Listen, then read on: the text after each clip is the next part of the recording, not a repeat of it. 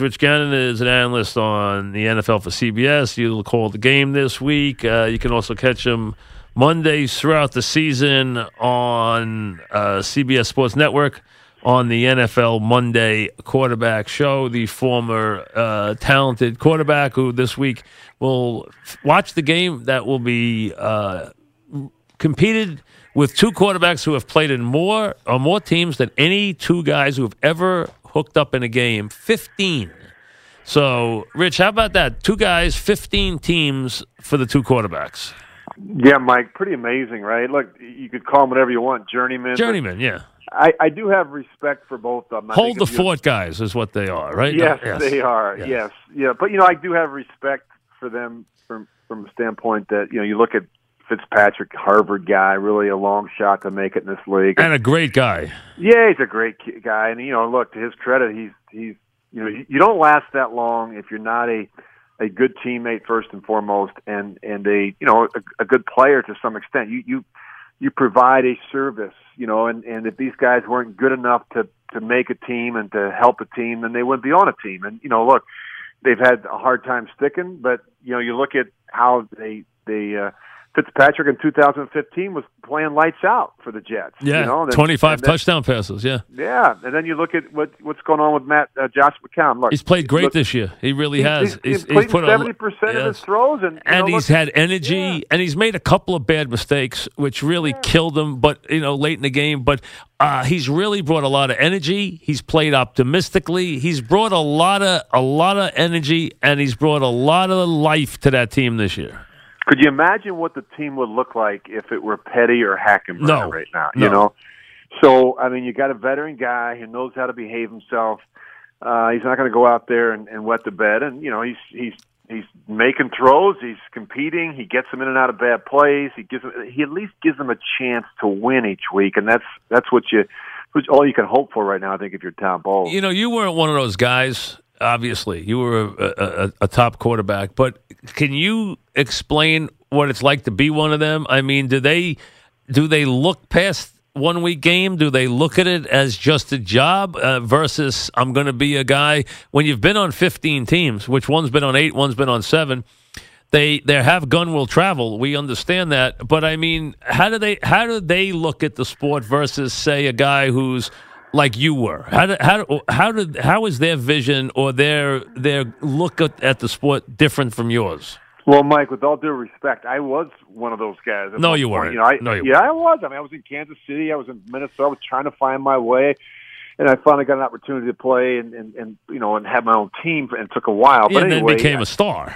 Yeah, well, look, it took a while, but here's the point. I think both bring obviously experience and leadership and toughness, all those good things, but I think they have an enthusiasm for the game, and I think it's contagious. When you're around McCown, he loves football. He's probably going to be a coach someday. Definitely. You look at Fitzpatrick. He's just a happy-go-lucky type of guy. Nothing seems to really affect him. It just kind of rolls off his shoulder. And I think players respond to that. I think there's a certain calmness when one of those guys gets into a huddle. You're not going to panic when you got Fitzpatrick in there. In fact, I wouldn't be surprised if this team plays better with Fitzpatrick than it does with James. I think they will. I'm serious. No, I'm serious. I'm totally agree with you. I think right now they will. I think Winston's lost his way this year. I also think the coach is on a hot seat. They were expecting to win there. They're a mess, that team. They thought they were going to be good. Nothing's worse than a team like that, like the Giants are going through right now. Once you're a team that's supposed to win and you don't, you know how those locker rooms get. I mean, they get crazy. And the Jets have overachieved. They're very together. They've played hard. Listen, I've watched the Jets all year. They've played hard every game. They try hard. Their defense is getting much better and much more imaginative in the last couple of weeks. Their safeties are going to be stars. I mean, Adams is going to be a big star. So they got some kids. They're starting to rebuild. The key to this game is which team can run it a little bit. That's going to be the key. Which one can run it a little bit. They both have the ability to run it a little bit. Let's see which one is successful. Well, I think the Jets have 3 guys that can run it, where the Bucs really just have 1.5 maybe. I really like I think what the Jets did to Buffalo last Thursday night was impressive. I mean, Forte, Powell, McGuire, all carried the rock, and that's going to be important, I think, the rest of the way, and take some of the heat and some of the edge off of the rush, and also I think it helps, Josh McCown. So, look, I think Safarian Jenkins they're a much better team now. They at least have a tight end. He's good, and Anderson. I don't like his antics, but Anderson's an explosive player. He's a good player. Yeah, and you lose obviously. The suspension.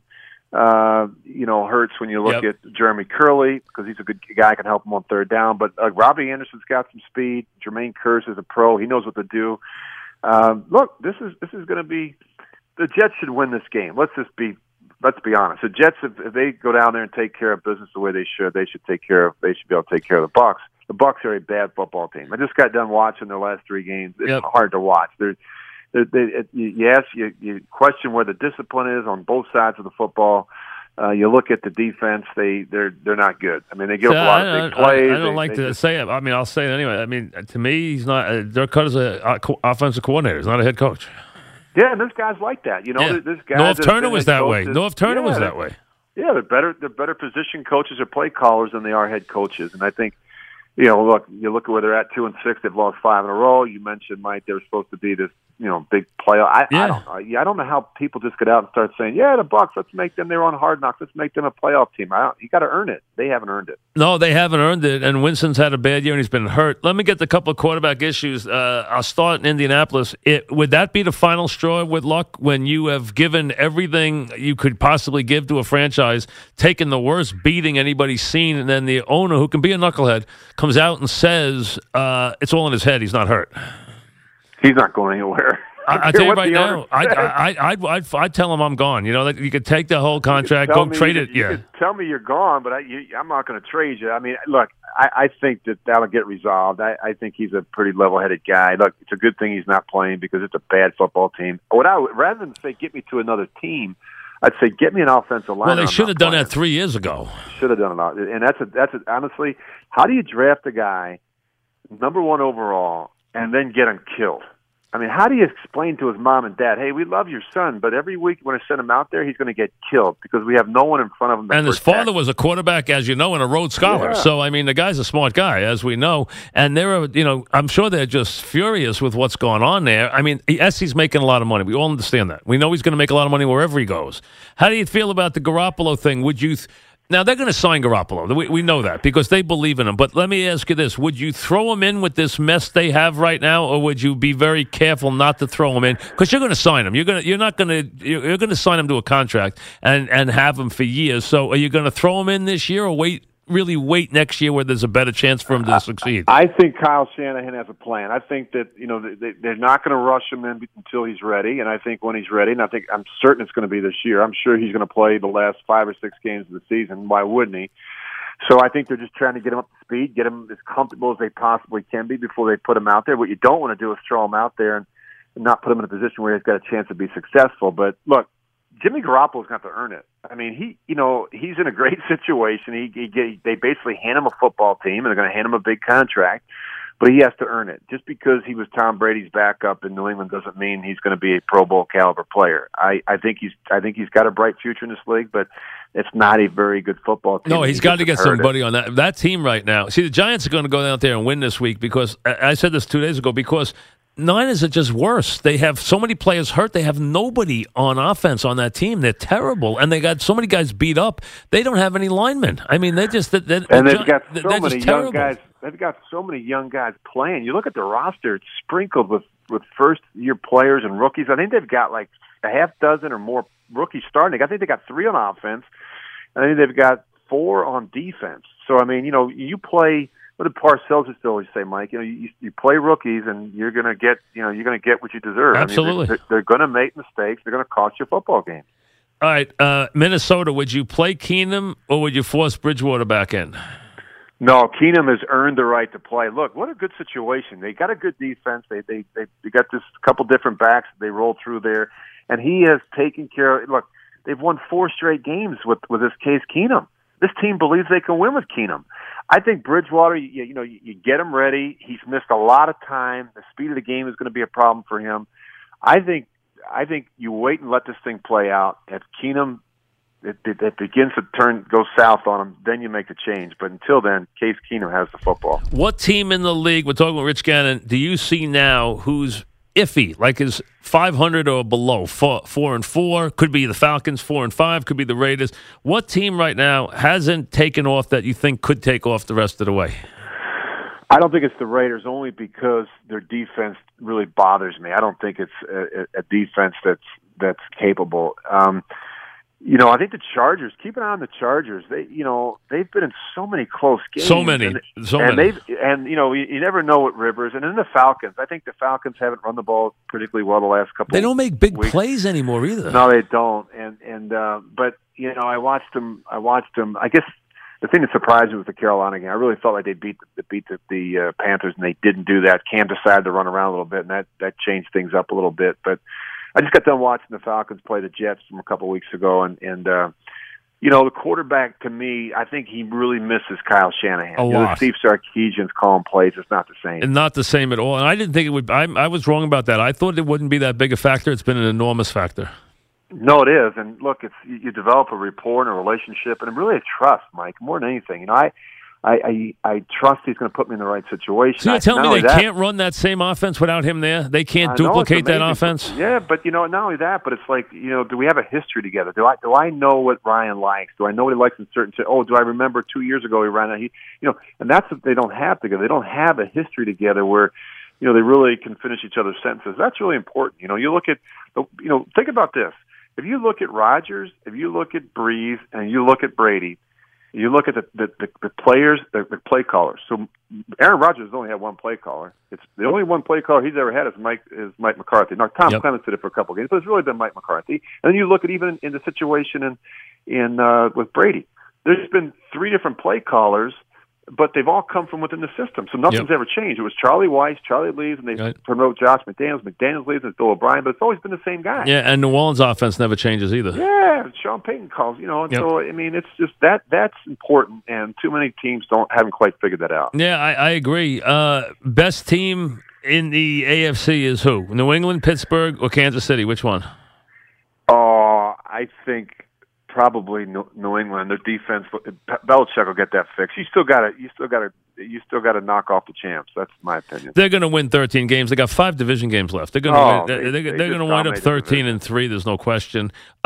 Pittsburgh's a team that could be good, but I don't trust them. I don't trust them. I don't trust them. I know you don't, but they're playing better defensively, and they've got 2 players. They got a quarterback that can do it beat New England in the regular season and not have Brady tear you apart like he always does, and maybe I'll buy in. And maybe I'll buy in. How about Le'Veon Bell and Antonio Brown? I mean, the good offensive line. I mean, but you're right. They've got to beat New England. And has Roethlisberger checked out mentally? Is he really the one? No. You think he still wants to play?